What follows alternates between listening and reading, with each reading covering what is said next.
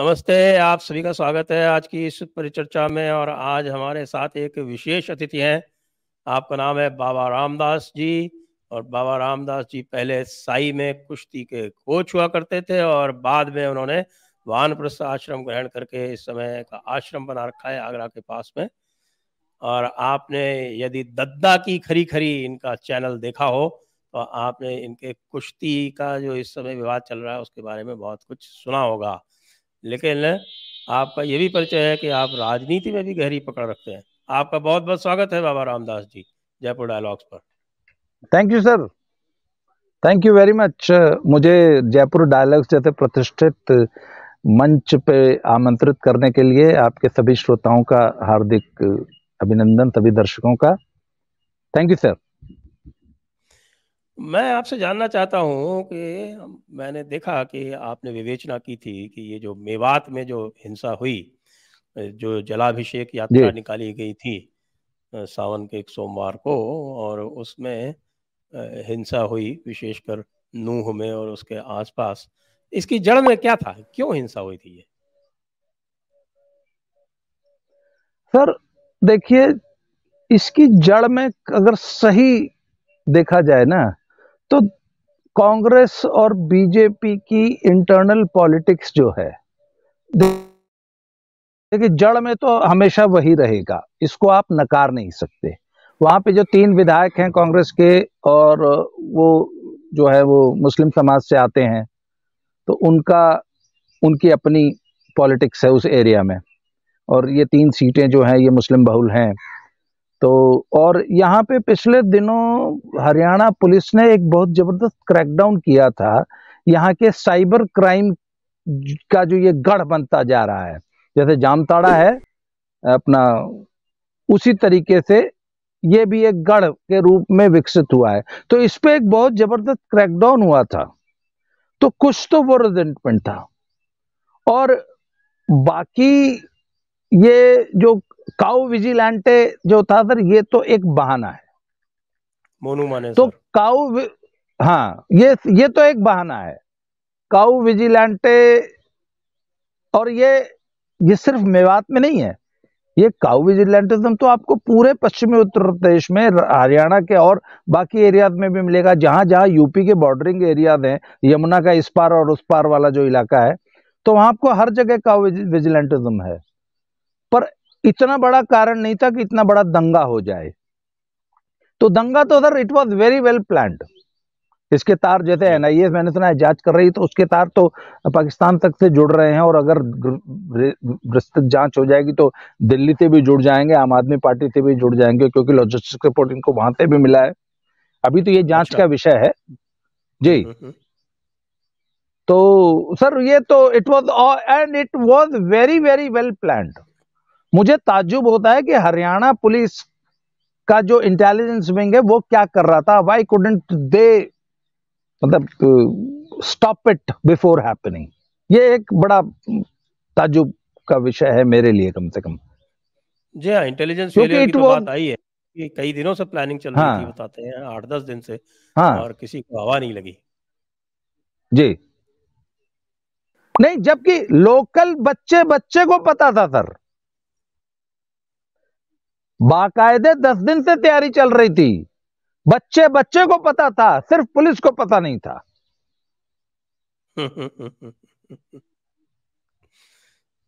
तो ये जो हिंसा में जो आरोप लगे हैं, तो कई सारे ऐसे भी आरोप लगाए गए हैं जिसको कि पुलिस ने नकारा है कि कुछ महिलाओं के साथ बलात्कार इत्यादि हुआ है, उसको तो पुलिस ने पूरी तरह से नकार दिया है। तो ये क्या थे, ये क्या आरोप लगे थे जो विशेषकर से नल्हर महादेव के आसपास जो वाकया हुआ था उसके लिए आरोप लगे थे? नहीं, ये इन आरोपों में सचमुच कोई दम नहीं है, ऐसी कोई घटना नहीं हुई है। और ऐसा ये खामखा भावनाओं को भड़काने वाली बातें हैं, आरोप हैं। इन बातों में वाकई कोई दम नहीं है और ऐसा कुछ नहीं हुआ था है। और जब भी ऐसी, आपको याद होगा कि जब वो जाट आंदोलन में जो आगजनी हुई थी, उस वक्त भी इस प्रकार के आरोप लगे थे जिनकी पुष्टि नहीं हुई थी, और उसको भी पुलिस ने नकार दिया था कि नहीं, ये सिर्फ आरोप है, इसका कोई हमें वो नहीं मिला है। या अगर कोई विक्टिम थी तो वो सामने नहीं आई थी उस केस में। इस केस में भी मैंने भी अपने कई लोकल लोगों से पूछा, बोले नहीं सर ऐसा कोई माहौल नहीं था, और जो जिन हिंदुओं ने वहां पे उस यात्रा के बाद जब भगदड़ मची और जो शरण ली थी, वो देवर ऑल यूनाइटेड, मतलब एक ही ग्रुप था, उसमें महिलाएं और बच्चे स्कैटर नहीं हुए थे, सेग्रीगेट नहीं हुए थे, वो पूरा ग्रुप एक साथ था, और वो एक साथ ही जो है वहां पे उन्होंने जो है जाके शरण ले ली थी उस मंदिर में। तो ऐसी कोई घटना हुई नहीं है, सच बात यही है। जी, तो अब इसके बाद विशेषकर से जो थाने के ऊपर इन्होंने हमला किया, साइबर थाने के ऊपर जो हमला किया, रिकॉर्ड इत्यादि जलाए, अब ये जो पूरा जो क्षेत्र है, इसमें पुलिस की कार्रवाई किस प्रकार की हो रही है? क्या जनता इससे संतुष्ट है? सर देखिए, पुलिस की कार्रवाई को मैं तो अभी भी ढुलमुल ही मानता हूं, क्योंकि हमारे सामने ना एक बड़ी लकीर खींच रखी है बाबा योगी आदित्यनाथ जी ने। हम्म, हम्म, तो हम्म, अब जो लोग भी कंपेयर करते हैं ना कार्रवाई को, स्पेशली हम लोग या जो हिंदू जनता है, हिंदू सेंटिमेंट है वो हमेशा रेफरेंस पॉइंट लेते हैं योगी बाबा को। और योगी बाबा के राज में तो अभी पीछे जो है मुहर्रम पे जौनपुर के एक गांव में एक वीडियो आया जिसमें कि वो मुहर्रम के जुलूस में कुछ बच्चे, लड़के, युवा, कुछ नादान लोग पाकिस्तान जिंदाबाद का नारा लगा रहे थे। सर 1 करोड़ 4 लाख रुपए की रिकवरी का नोटिस गया है, 33 लोग गिरफ्तार हैं सिर्फ नारा लगाने पे। तो सर जी हाँ। जहां इसे कहते हैं गवर्नेंस, इसे कहते हैं सरकार का इकबाल। तो सर एक तरफ तो योगी बाबा हैं, भाई एक बात बताइए ना, हरियाणा से आप यूपी को कंपेयर कर लीजिए, सर 10 हरियाणा बन जाएंगे यूपी में। आराम तो से। खट्टर साहब आपसे एक हरियाणा और उसमें 3 तहसील नहीं संभल पा रही है, योगी जी पूरा 25 करोड़ का यूपी संभाल ले रहे हैं। वो तो है, वो बाबा ये का तो अंतर इकबाल है है। अभी बेसिक। बरेली में भी जो छोटी मोटी घटना हुई थी उसमें भी बहुत तगड़ा एक्शन किया उन्होंने। जी, तो बाबा ने सर एक जो बड़ी लकीर खींच दी है ना, कि लॉ अबाइडिंग सिटीजन को कोई उंगली नहीं लगा सकता, और यदि आप कानून और सांप्रदायिक सौहार्द को अपने हाथ में लेंगे, उससे खिलवाड़ करेंगे, तो आप चाहे जो हो आपको बख्शा नहीं जाएगा। सर ये जो सरकार का इकबाल है ना, आप कह रहे थे ना सर, ये नूह जैसी जगहों पे जहां इनके घेटोज है ना, वहां पे ये बड़ा गर्व से कहते हैं कि ओए हमारे इलाके में तो परिंदा भी पर नहीं मार सकता, पुलिस की क्या औकात है कि हमारे इलाके में घुस जाएगी। मैं आप ही के प्रोग्राम में एक सज्जन थे, वो राजस्थान, वो अलवर साइड,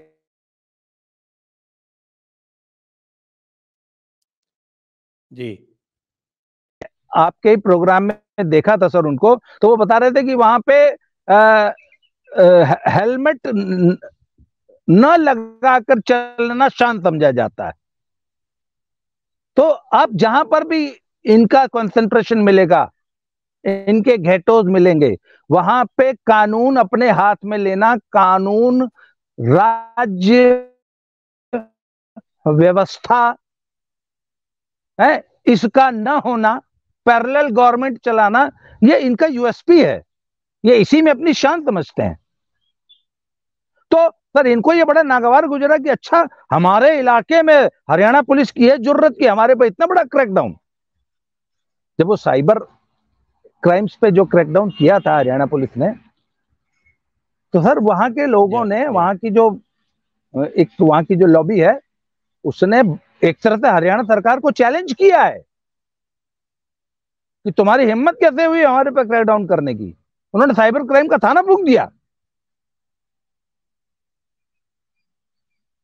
हम्म, हम्म, हम्म, हम्म। जी सर।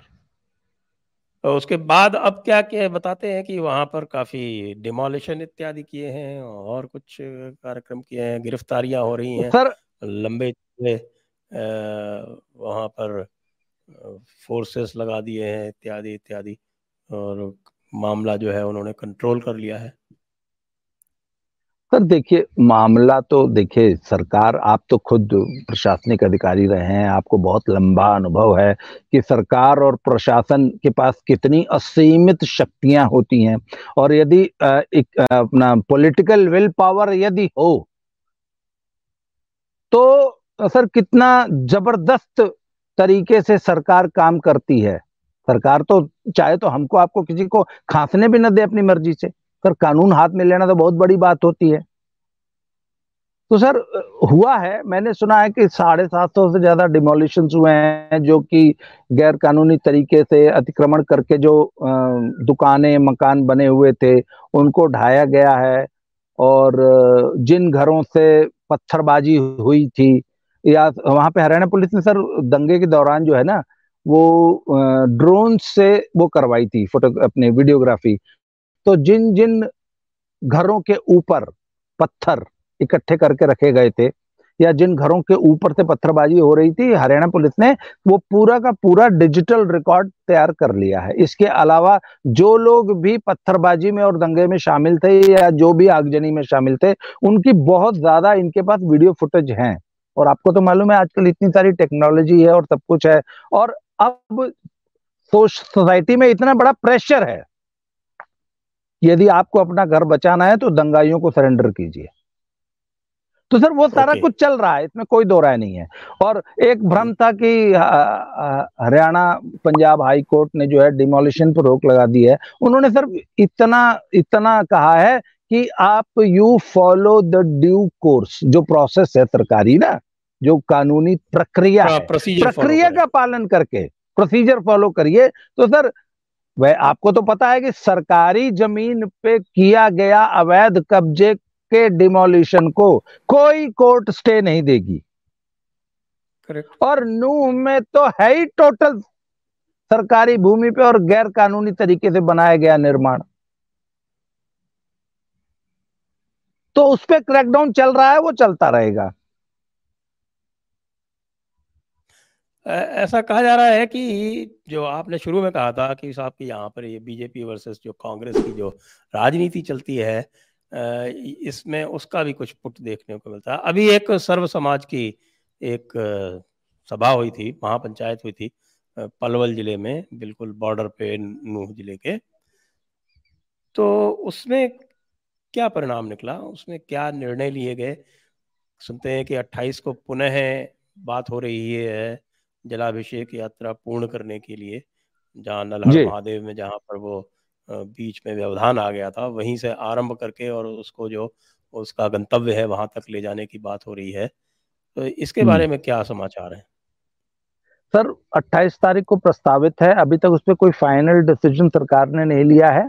परंतु सरकार के ऊपर बहुत ज्यादा ये प्रेशर है कि वो यात्रा चूंकि अधूरी रह गई थी, और हम हिंदुओं का वो एक रिचुअल है ना, वो एक वार्षिक हमारा आयोजन है, धार्मिक आयोजन है। और सावन के महीने में ये आयोजन पूरे नॉर्थ इंडिया में होते हैं। हाँ जी। तो वो हमारा कार्यक्रम अधूरा है और उसे हम किसी भी कीमत पर पूरा करेंगे। और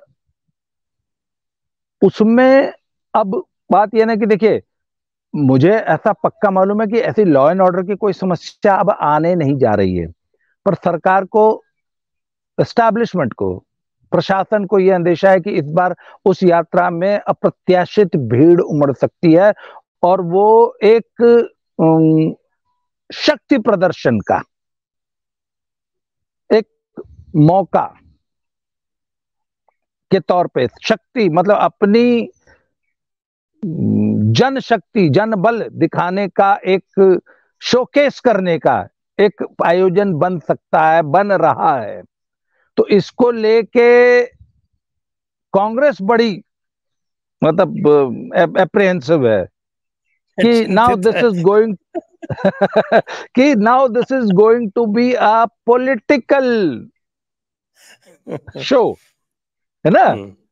ना। वो एक तरह से जो आपको है ना ध्यान होगा कि वो जो रोड शोज होते हैं चुनाव के दौरान, तो क्या ये रोड शो तो नहीं बन जाएगा? और इसका अच्छा, मैं आपको एक बात बड़ी मजेदार बात देता हूं। हमारे जो खट्टर साहब है ना सर, वो इस प्रकार का जब सड़कों पे उत्पात होता है ना, तो खट्टर साहब उसका पॉलिटिकल माइलेज लेने में बड़े एक्सपर्ट है। अच्छा। और हाँ सर, वो मैं आपको बताऊं, मैं एक बार ना सोनीपत जिले में जाटों के एक गांव में बैठा हुआ था। तो मैंने उनसे, और किसान आंदोलन चल रहा था सिंगू बॉर्डर पे। तो जहां मैं बैठा था वहां से मात्र 2 किलोमीटर की दूरी पे वो पूरा जमावड़ा था, जीटी रोड पे।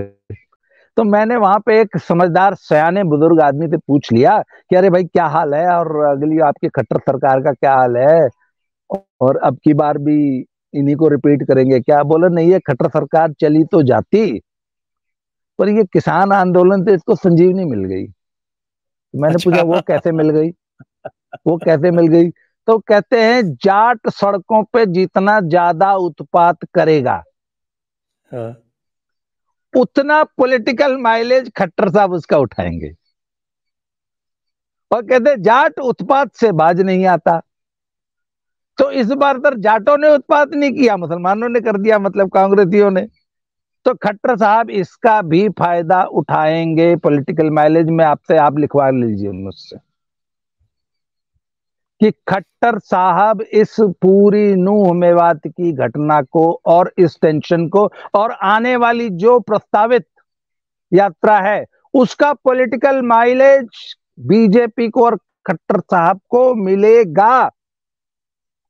इस चीज को लेके कांग्रेस बहुत अप्रिहेंसिव है और वो पूरी ताकत लगा रही है कि नहीं नहीं, ये यात्रा नहीं होनी चाहिए। इधर हिंदुओं का ये कहना है कि साहब ये तो हमारा संवैधानिक अधिकार है, बिल्कुल और ये कोई बिल्कुल यात्रा कोई संवैधानिक हम कोई अधिकार। नई नहीं निकाल रहे हैं, ये पारंपरिक यात्रा है हमारी। बिल्कुल, ये भी बात सही है। और सावन के सोमवार को हम वो यात्रा कंप्लीट करेंगे, हमारी अधूरी रह गई थी। बिल्कुल। और सर और यात्रा तो शांतिपूर्ण होगी, यात्रा ये निकल जान रही थी लीजिए। तो जबरदस्ती हमला किया बहाना बना के। हाँ हाँ, और यात्रा होगी और बहुत कायदे से होगी, ये इतना तय है। तब तो फिर टेम्परेचर बढ़ेगा, और जो ये पूरा जो क्षेत्र है इधर का, जो फरीदाबाद का और गुड़गांव का, और यही क्षेत्र है जहाँ से खट्टर साहब को सीटें मिलती हैं वैसे तो। बाकी जाट बेल्ट में तो खट्टर साहब को वैसे भी सीटें नहीं मिलती। नहीं नहीं सर, ऐसी बात नहीं है। आप देख लीजिएगा, इस बार जाट बेल्ट में भी खट्टर साहब बहुत अच्छा परफॉर्म करेंगे, ये आप मेरी बात याद रखिएगा जब रिजल्ट आएगा। और देखिए, लोकसभा का तो हम डिस्कस नहीं करते, लोकसभा में तो खुद जाट बेल्ट ही बहुत अच्छा वोट देती है मोदी साहब को, इसमें कोई दो राय नहीं है। विधानसभा में भी इस बार जाट बेल्ट में बीजेपी बहुत अच्छा परफॉर्म करेगी, मतलब 2019 का जो विधानसभा चुनाव हुआ था उससे बेटर परफॉर्म करेगी। कारण? और इस बार तीसरी बार बीजेपी रिपीट कर जाएगा तो मुझे कतई आश्चर्य नहीं होगा। नहीं तो जाट बेल्ट में क्यों अच्छा परफॉर्म करेगी? पिछली बार तो उनके धनखड़ साहब और वो कैप्टन अभिमन्यु जैसे जो बड़े बड़े जाट नेता थे बीजेपी के, वो सब हार गए थे। सर पिछली बार की जो हार थी ना, वो it was due to electoral arithmetics. अगर आप उसका सही से विश्लेषण करें ना, 2019 में जो अप्रत्याशित 15 सीटें जो कांग्रेस जीत गई, सर उसमें जो मूल कारण था बीजेपी का खराब परफॉर्म करना नहीं था, जजपा और इनेलो का खराब परफॉर्मेंस की वजह से जजपा और इनेलो का सारा जाट वोट कांग्रेस में शिफ्ट हो जाने के कारण कांग्रेस को संजीवनी मिल गई। और जो ट्रायंगुलर कॉन्टेस्ट हुआ करते थे हरियाणा में, सर वो बाइपोलर हो गए थे। आप ध्यान दीजिएगा कि इनेलो तो बिल्कुल ही मतलब 2 या 3% वोट पे रह गई थी, और जजपा भी मात्र 22 या 23 सीटों पे कायदे से चुनाव लड़ी थी।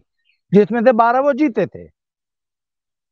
आप ध्यान दीजिएगा, बाकी 30-40 सीट ऐसी थी जजपा की जिसपे उनको 1200, 1500, 2000, 4000 वोट मिला है। जबकि इनेलो वो पार्टी थी जो कि 22 से लेकर 28% तक वोट शेयर एंजॉय करती थी, और वो ज्यादातर जाटों का वोट था। पुरानी जो संगठित इनेलो थी चौटाला साहब की। तो सर इस बार डिपेंड करेगा कि इनेलो और जजपा कैसे परफॉर्म करते हैं। सीट एडजस्टमेंट अगर होता है, जैसे पिछली बार भाजपा अकेले चुनाव लड़ी थी, इस बार हो सकता है कि जजपा के साथ इनका सीट एडजस्टमेंट हो जाए, प्री पोल एक अलायंस हो जाए, या मतलब अभी तो बहुत कुछ होना बाकी है। But I am talking in about the Vidhan Sabha election, not Lok Sabha. तो लोकसभा में क्या आपका लोकसभा आकलन है? पिछली बार तो 10 की 10 जीत गए थे, यहाँ तक कि हुड्डा बाप बेटे भी हार गए थे। सर इस बार भी मुझे कोई बहुत ज्यादा कांग्रेस के लिए होप नहीं दिखती है। एक आध सीट भूली भटकी अगर छोटी छटकी कहीं से आ जाए तो आ जाए, एक दो सीट आ भी सकती है, पर कोई बहुत ज्यादा मुझे, I am not hopeful about Congress. BJP will do very well in Haryana. अभी भी मैं उसको 7+ ही सीट दूंगा। 7-8 सीट अभी भी बीजेपी की कहीं नहीं गई है। और अगर अगर 10 की 10 क्लीन स्वीप कर देगा तो भी मुझे बहुत ज्यादा आश्चर्य नहीं होगा। जी जी जी। तो ये बताएं कि ये जो मेवात का जो क्षेत्र है, ये मेवात का क्षेत्र हरियाणा में भी लगता है, राजस्थान में भी लगता है, और थोड़ा बहुत उत्तर प्रदेश में भी लगता है। तो ये उत्तर प्रदेश के मेवात में जो ये बदमाशियां जो होती हैं, ये साइबर क्राइम होते हैं, व्हीकल थेफ्ट्स होती हैं, इसके बारे में तो ये कुख्यात है पूरा क्षेत्र, व्हीकल थेफ्ट्स के लिए, गौ तस्करी के लिए और साइबर क्राइम्स के लिए। तो जो उत्तर प्रदेश में जो मेवात का क्षेत्र लगता है, मथुरा जिले में, वहाँ क्या स्थिति रहती है? पर वो पूरी तरह पीसफुल है। मैं मथुरा के बगल में बैठा हूं ना, मैं I am sitting in Fatehabad. It is hardly 90 kilometre. मेरा जो आश्रम है वो लगभग 90 किलोमीटर दूर होगा मथुरा से। और ये एरिया पूरी तरह पीसफुल है, पूरी तरह। और सर सिर्फ ये नहीं, UP as a whole, UP का बच्चा बच्चा जानता है कि आपने कानून को हाथ में नहीं लेना है, नहीं तो बाबा का बुलडोजर आ जाएगा। सर बाबा तो फॉर्चूनर पे और वो लैंड रोवर पे राज नहीं करते ना बैठ के। बाबा तो हम्म जेसीबी पे बैठ के शासन, वो यूपी चला रहे हैं तो जेसीबी पे बैठ के। कहीं आना जाना होता है लखनऊ में तो वो फॉर्चूनर में और इसमें नहीं जाते हैं सर, जेसीबी पे बैठ के जाते हैं। ये एक कहावत, एक हम लोग मजाक में कहते हैं कि बाबा तो, बाबा की फेवरेट गाड़ी तो जेसीबी है ना। हम्म मैं आपको बताऊं कि हुआ क्या कि एक जेसीबी कहीं यूपी के किसी कस्बे में एक जेसीबी जा रही थी, तो उसकी एक ऑटो रिक्शा से वो टच कर गई। तो थोड़ा सा विवाद हुआ, तो पुलिस ने बोला है चलो तुम दोनों पहले थाने पहुंचो, वहां तुम्हारा बैठ के विवाद हल कराते हैं। तो थाने में जेसीबी खड़ी हो गई। तो थाने से 2 किलोमीटर दूर एक मौलाना साहब थे, उन्होंने कुछ सरकारी और कुछ एक व्यक्ति की प्राइवेट जमीन पे पिछले 5 साल से कब्जा कर रखा था, और वहां एक तबेला अपनी भैंसों का और अपनी गाड़ियों का पार्किंग बना रखा था। तो उनसे किसी ने कहा कि थाने पे जेसीबी आ गई है। सर यू वोंट बिलीव कि मौलाना साहब ने 1 घंटे के अंदर तबेला वहां से खाली कर दिया, और वो जो शेड बना रखा था अपनी गाड़ी की पार्किंग का, वो हटा लिया, और तुरंत थाने में सूचना पहुंचाई कि नहीं सर वो हमने जमीन खाली कर दी है। तो मतलब जेसीबी का दिखना ही पर्याप्त है, उसके एक्शन हाँ की जरूरत नहीं पड़ती। हाँ हाँ बिल्कुल। और सर एक बात और आपको बड़ी मजेदार बताऊं, पिछले दिनों वो सिद्धू मूसेवाला की बरसी मनाई गई पंजाब में, उसके गांव में। तो सिद्धू मूसेवाला के पिताजी बलकौर सिंह ने एक बड़ी मजेदार बात कही और बड़ी मार्मिक बात कही। उनका यह कहना था कि यदि पंजाब में भी योगी जी जैसा कोई मुख्यमंत्री रहा होता तो मेरा बेटा आज जिंदा होता। ये तो सर बड़ी ये बहुत बड़ी बात मार्के है की बात है ना, कि पंजाब में एक बाप ये कह रहा है कि अगर मेरे देश प्रदेश में भी योगी जैसा कोई सीएम होता तो आज मेरा बेटा जिंदा होता। सर देख लीजिए ना कितना मतलब बड़ा कॉन्फिडेंस लोगों में है योगी जी और उनकी गवर्नेंस के प्रति। In fact every citizen in this country wants a प्रशासक है, एक ऐसा एडमिनिस्ट्रेटर योगी जी जैसा हर आदमी को चाहिए।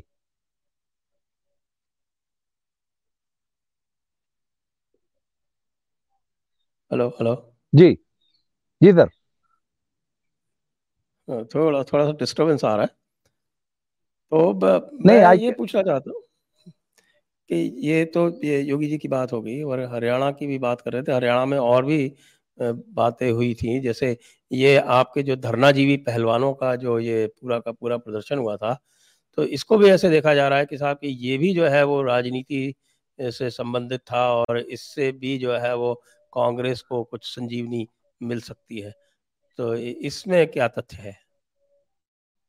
सर मैं आपको ना थोड़ा सा पीछे याद दिलाता हूं कि आज से करीब 6 7 8 महीना पहले फिर ने और थोड़ा 1 साल पहले ये हमारे पहलवान बजरंग पूनिया, रवि दैया और बजरंग पूनिया इन रवि दैया जैसे पहलवानों को अपने साथ लेके ना ये महाकाल के दर्शन करने गए थे विभिन्न शिवालयों में। पूरा भगवा धोती तिलक और पूरा है ना, मतलब